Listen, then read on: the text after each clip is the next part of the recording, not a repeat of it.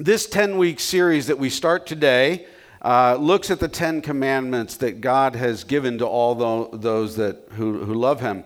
And as we look at each week at a different commandment, we're going to see also that there's a corresponding passage in the New Testament with that commandment. And it reminds us that God's way of living through his law, through his moral law, is still valid for us today and still very relevant for us today.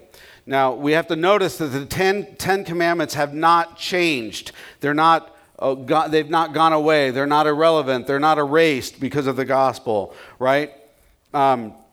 They remain in place today to follow God, to glorify God well, and as a result, to live our best life possible, in a sense, underneath his direction. So I want to do a little quiz before we get started. Before we get into the sermon, without looking at a phone or a Bible, I want you to tell me, where do you find the 10 commandments in the scriptures? Exodus chapter 20? I knew Anika would know it. Gosh. Where else? Huh? Deuteronomy? Yes. Yeah, Deuteronomy 5, yes. I've got it written down here, so I'm cheating. Any place else? Matthew? I guess you could say that, yes. Leviticus 19. There's a partial set in Leviticus 19, and Exodus 34 is sometimes considered a ritual decalogue. So I also want to ask you, how many of the 10 commandments can you name without looking at your phone or your Bible? Oh, come on, you got to know one of them. Do not put other gods before me. Shout it out loud. Graven images. Shall not kill. Honor your father and mother. Don't commit adultery. Do not steal. Do not covet. Keep the holy of the Sabbath. What did we miss? Do not lie. All right. Good. All right. That's pretty good. You guys got it. Anyway. But isn't it funny, we talk about these things and sometimes we don't even know where they're found in the scriptures, right? And these things are so central and so important to the Christian life that we should know those things. So look with me to Exodus chapter 20, verses 1 through 3 on page 52, right in the very beginning of the Bible. Page 52, Exodus 20, 1 through 3 in your pew Bibles, where it says this. And God spoke all these words. This is God's word, right? God spoke all these words. I am the Lord your God who brought you out of Egypt. Each of these phrases is very important.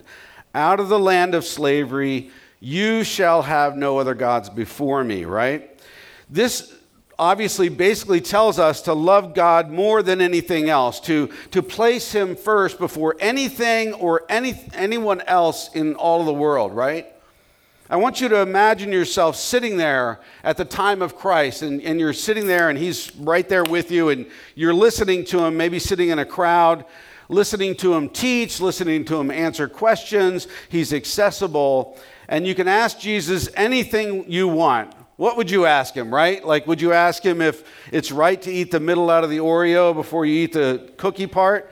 Or why women speak on average 40,000 more words a day than men? Which is true. On our backpacking trip, at the end of it, we did a stationary campsite where they had a bathroom.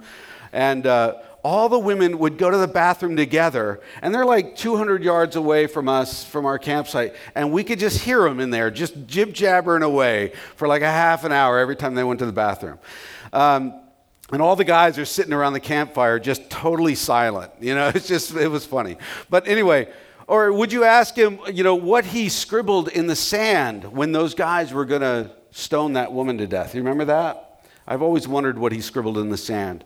Or maybe what makes Chick-fil-A sauce so good, right? Or who killed Jimmy Hoffa? Wouldn't that be nice to know?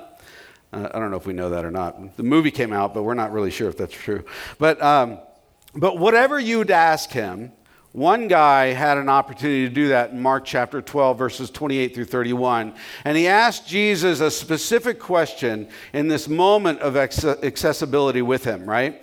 And the question was, which commandment is the most important of all? Which commandment is the most important of all? And Jesus clearly answers him, telling him to love God and to love others, basically summarizing what he said, and that there's no greater commandment than these.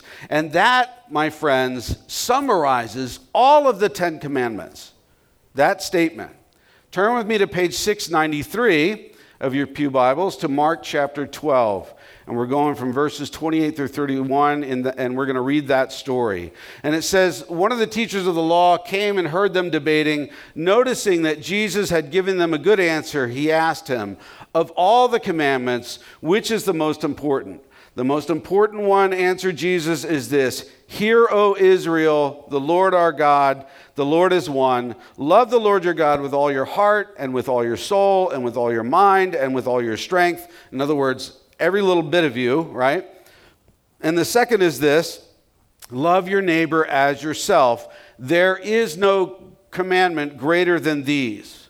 Now, I want you to notice that he begins by quoting the Shema of Deuteronomy chapter 6, which is synonymous with the first commandment in Exodus chapter 20.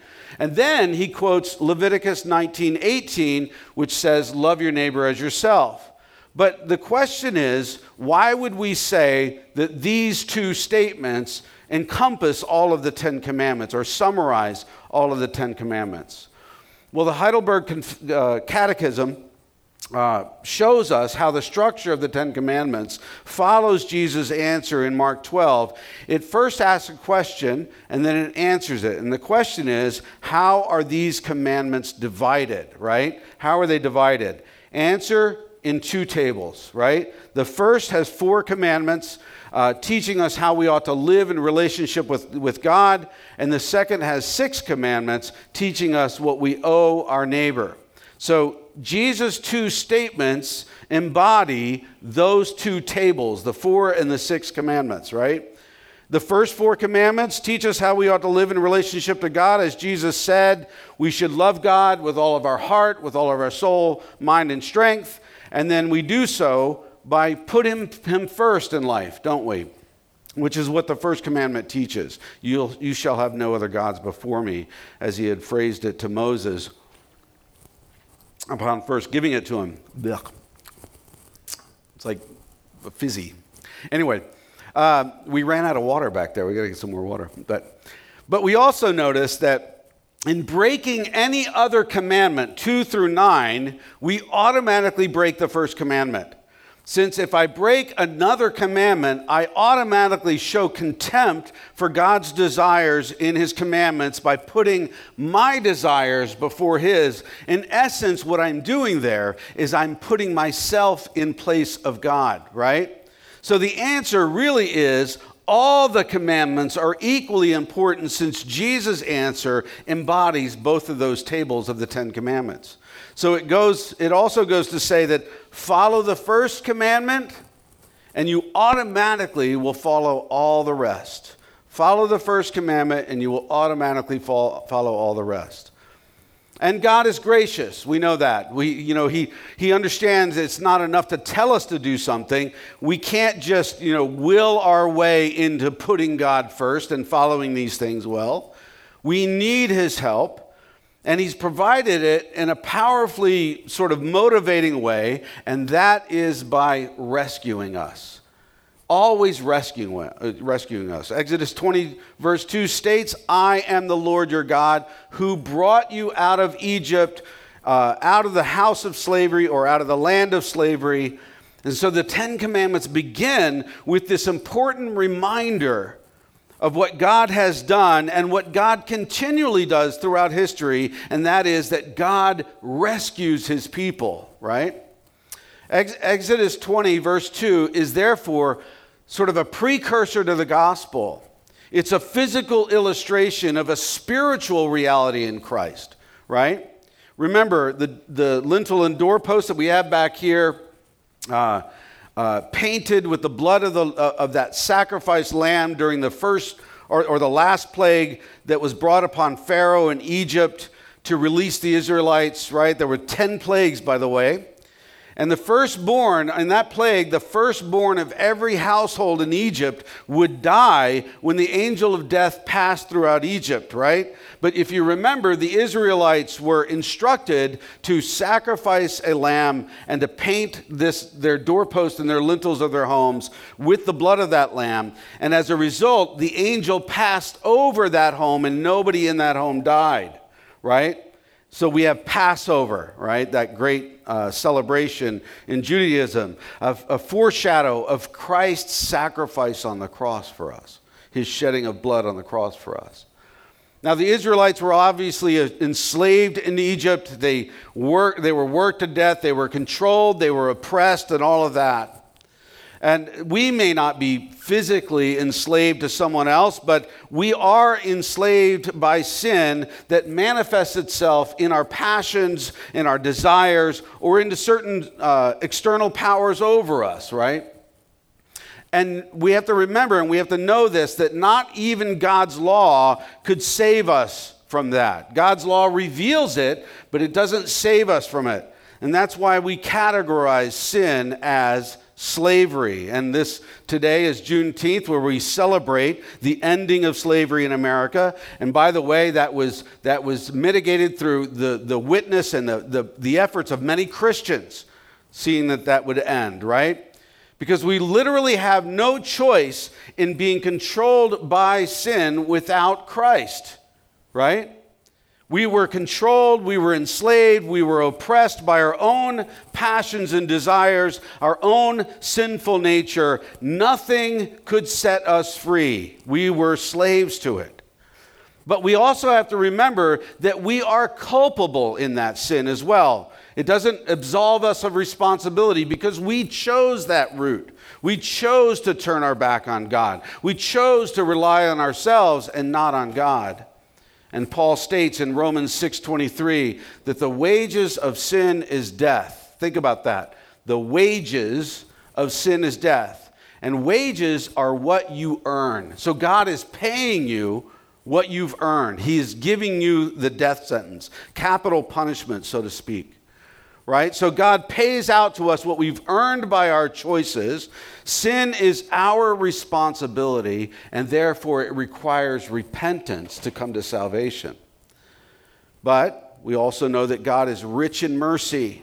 He enters our world in the person of Jesus Christ. We literally believe as Christians that Jesus was God incarnate.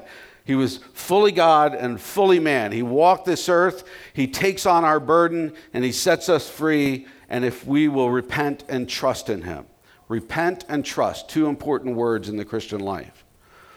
As Paul said to us in Ephesians chapter 2, as for you, you were dead in your transgressions and sins. You were spiritually dead, right? In which you used to live when you followed the ways of this world and the ruler of the kingdom of the air, who is Satan, the spirit who is now at work in those who are disobedient. All of us have lived among them at one time, gratifying the cravings of our flesh and following its desires and thoughts. Like the rest, we were by nature deserving of wrath. We deserved it. It was our wages, right? But because of his great love for us, so God makes the move for salvation. Because of his great love for us, God, who is rich in mercy, made us alive. He did it for us, right? Made us alive with Christ even when we were dead in our transgressions. It is by grace you have been saved. Wonderful passage. Probably, it could be my favorite passage, Ephesians chapter 2. So saved once for all. Once saved, always saved, can't lose it, because then it would mean that I have something to do with it. Past, present, and future sin, all covered by the atoning sacrifice of Christ.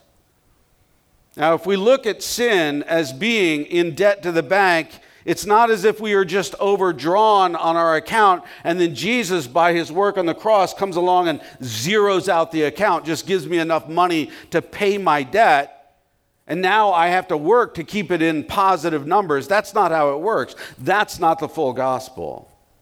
He goes farther than that. He adopts me into his family as his child. He floods my account with unlimited funds from the Father.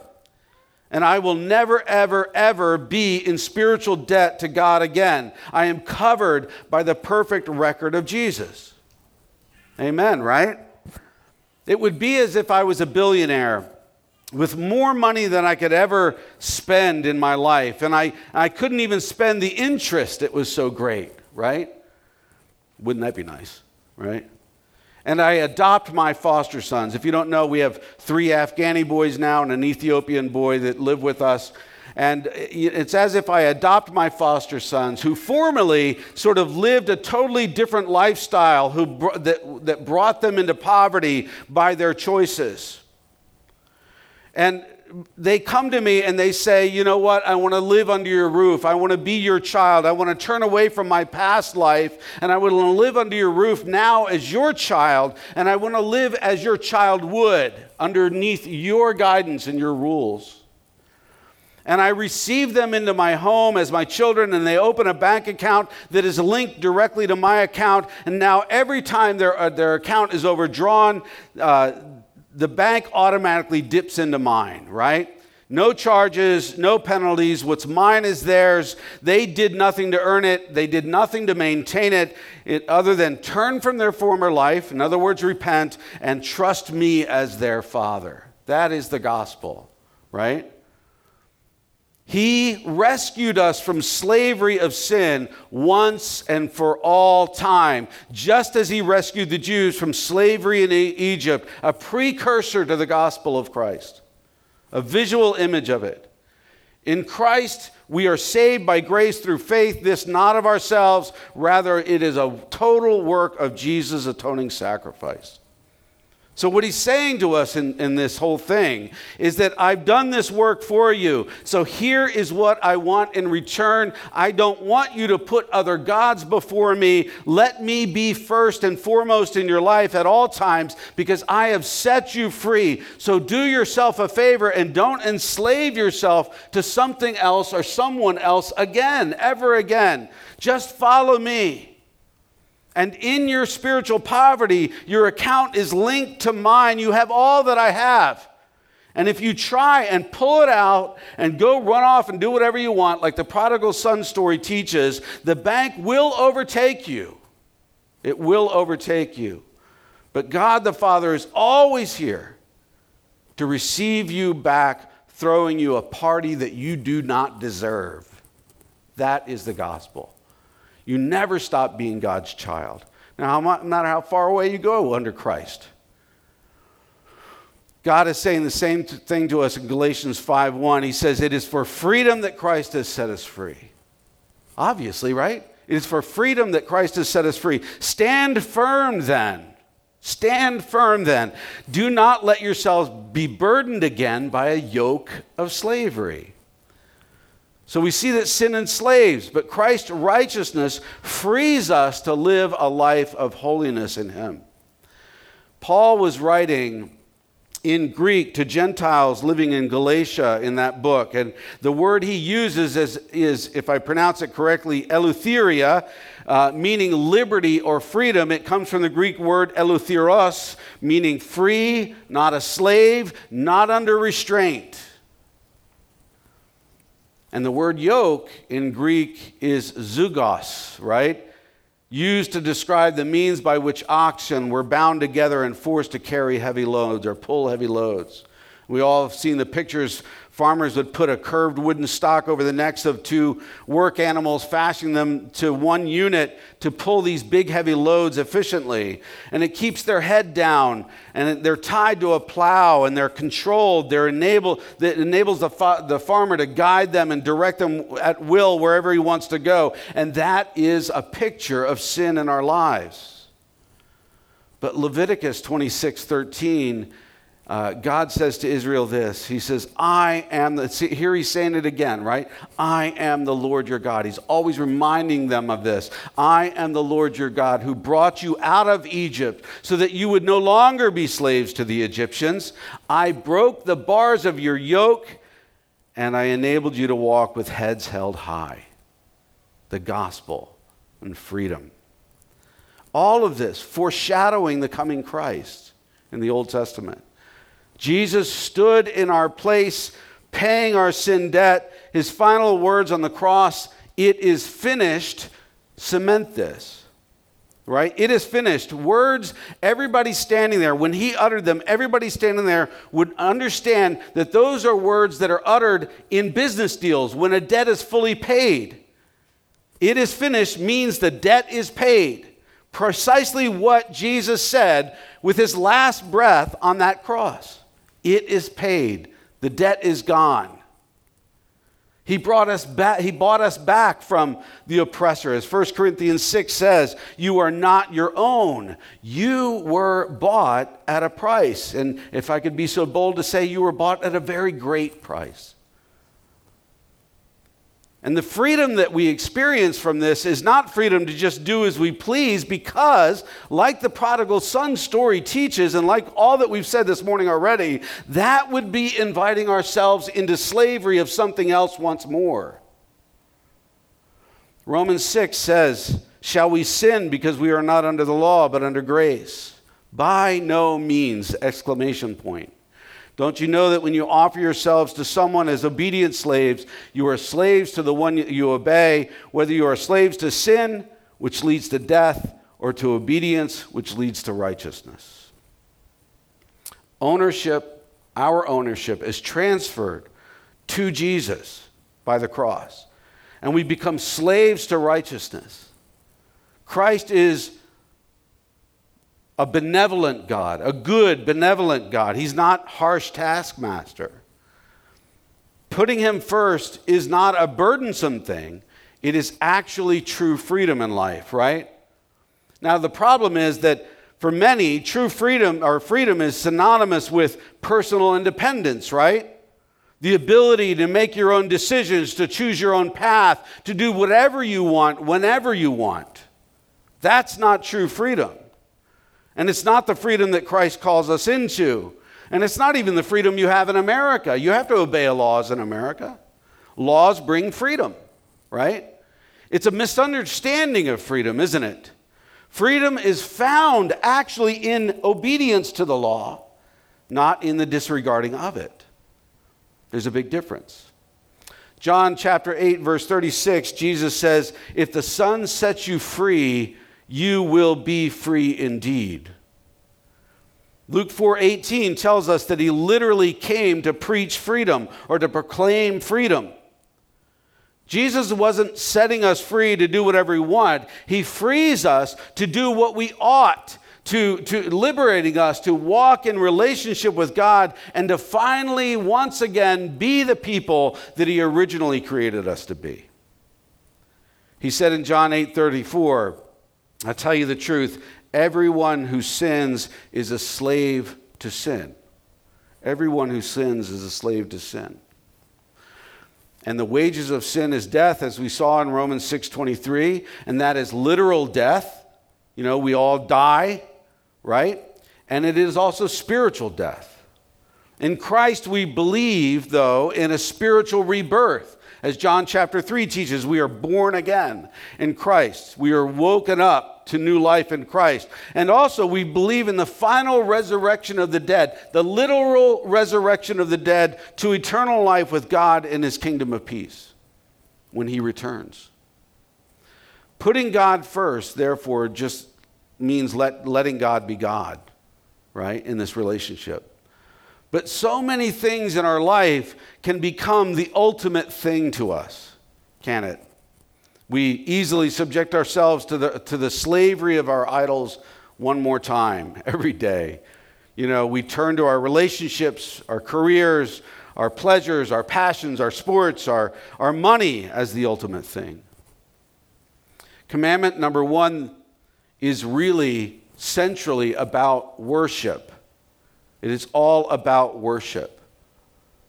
The response to whatever we value most in life. Think about this. The things, the people, the concepts which occupy our thoughts, receiving most of our time and most of our attention. That is what we worship. Money, a lifelong dream, pleasures, careers, social status, success, whatever. What you value most is really what you worship. Observe others on Super Bowl Sunday. You'll know what they worship. Everyone in this world, everyone who has ever lived and died and whoever will live and die, everyone is religious. Everyone, even if they say that they're not. Everyone worships something. You cannot get around it as a human being. It is built within your DNA, in your central core of your soul, to worship. And we all turn our worship to something.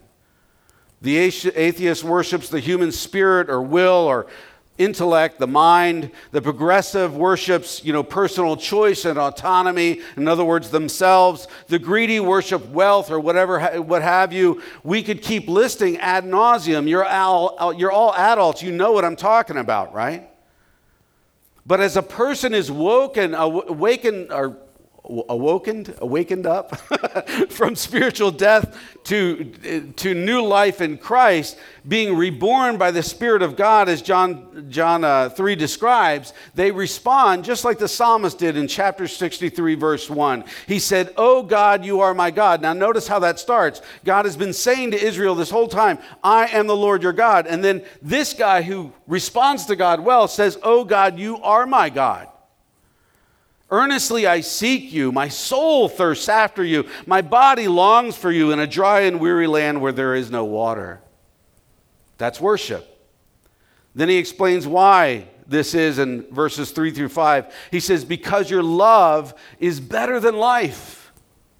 My lips will glorify you. I will praise you as long as I live, and in your name I will lift up my hands. My soul will be satisfied as with the richest of foods. With singing lips my mouth will praise you." God's love better than all of life. Do you understand that? In Him we find true satisfaction. And when we worship, we make Christ the central focus of all of our affections. And we sense God's presence within us, the Spirit of God touching us and communicating the Father's love to us. The Bible reveals the nature of this glorious God that we worship. First of all, we worship God as creator. I've been thinking a lot about this lately, and we're going to do some stuff on this in the community group. The Father, the Maker, the Sustainer of all life, who began all things and who will bring history to its consummation. We worship God as King, Lord and sovereign over the cosmos, the benevolent leader of his kingdom, the one extending his rule through people who love him and obey his word. We worship God as Trinity, which is confusing to us, but you don't have to fully get it, right? But He is one God expressing Himself in three persons, dwelling in perfect harmony within the Godhead, the Father, Son, and the Holy Spirit. We worship God as Savior, right? The rescuing God who by Jesus' life and death on the cross and the resurrection conquers sin and conquers death for our sake, making us new creations in Christ. And all of these attributes of God and quite a lot more inform our worship of Him. When we put God first, we need to realize that all we're doing is saying yes to God before saying yes to anyone or anything else, including ourselves, including our own desires, including our own passions, including our own wrong thinking. The Heidelberg Catechism explains it well. It says, God requires that I rightly know the only true God, trust Him alone, and look to God for every good thing, humbly and patiently, and love and fear and honor God with all of my heart. In short, that I give up anything rather than go against God's will in any way. So the pathway to avoid putting other gods before the one true God is to simply love Him. Right? To be in love with Him. As Jesus said in answer to the question that He was asked in John chapter 6, What must we do to do the works that God requires? As his answer was, the work of God is this, to believe in the one he has sent. And belief is trust. And we love what we trust. Belief is trust, and we love what we trust. And Jesus understood this, which is why he framed his answer the way that he did as to what is the greatest commandment. To love God enough to put him first, you have to truly see God for who he is and what he has done for you, the rescuer. And the best way to do that is to look to our rescue of Jesus on the cross. The visible image of the invisible God, as Colossians 1:15 states. If you wonder if God loves you, look to Jesus on the cross. If you wonder if God wants to be in a relationship with you, look to what Jesus went through so that you could be together. If you wonder if you're accepted by God, hear the words of Jesus on the cross found in John 19:30. It is finished. Nothing more needs to be done. The debt is paid. If you're wondering how you can respond and hear Jesus' words about following him, he said, if anyone would come after me, let him deny himself, in other words, repent, and take up his cross daily and follow me, in other words, trust me. When you truly see God in Christ, then you will want to follow by putting him first. We don't do anything without desire, do we? You will desire it. It's exactly what God has been saying from the very beginning in the Garden of Eden. Remember, God says to the Israelites, and consequently to us, I am the Lord your God, who brought you out of Egypt and out of the land of slavery. You shall have no other gods before me. That is not burdensome. That is freedom. And he says the same in Christ as he rescues us, buying us back from our slavery. We are his with transferred ownership from being slaves to sin to slaves to righteousness. To live as we were meant to live, finally, in true freedom, loving God more than anything else, placing him first before anything or anyone else, because it is glorifying of a gracious, benevolent God, and also it's very good for us in life. It's life-giving. The question before us today, maybe some of us, maybe all of us, I don't know, have we repented and trusted in Christ to find true freedom? Have we repented of our sin and trusted in Christ to find true freedom? I want to give us a moment today, about a minute, to assimilate these thoughts before the Lord privately. Sort of a time of confession. Jesus summarized the 10 Commandments this way. Love the Lord your God with all your heart, with all your soul, with all your mind, with all your strength, and love your neighbor as yourself. Take this next minute to consider, have you loved God and others in this way? Confess to the Lord today your sin, that thing that's standing between you and him. Ask him to create in you a clean and pure heart and to walk in these ways from here on out. And if you've never considered Jesus, if you're sitting here this morning, you've never heard this stuff before, and you've never considered Jesus before today, it's time to repent and to trust, to submit yourself to him in this moment, and he will make you a new creation. So I'm going to say a little prayer, and I'm going to go silent and let you do your own confession, and then I'll close it in about a minute. Holy Spirit, come right now and rest upon us. Bring us into the throne room. Bring us into your presence. Let us feel the contrition and the weight of our sin. But also let us find the freedom and salvation that is in you. It is good to be quiet before a holy God, to be reminded of what Steady said last week and what we look at today. That you, God, are creator, sustainer, king, Savior and Lord over all creation. That you created us for certain purposes. And at the core of that is eternal worship of you, a good and loving God full of mercy and full of grace. We know that sin and holiness are like oil and water. They cannot exist together. We ask that you would purify us and let us walk in ways that are righteous and pure and glorifying to your name and life-giving to us. And we thank you. In Christ's name we pray. Amen.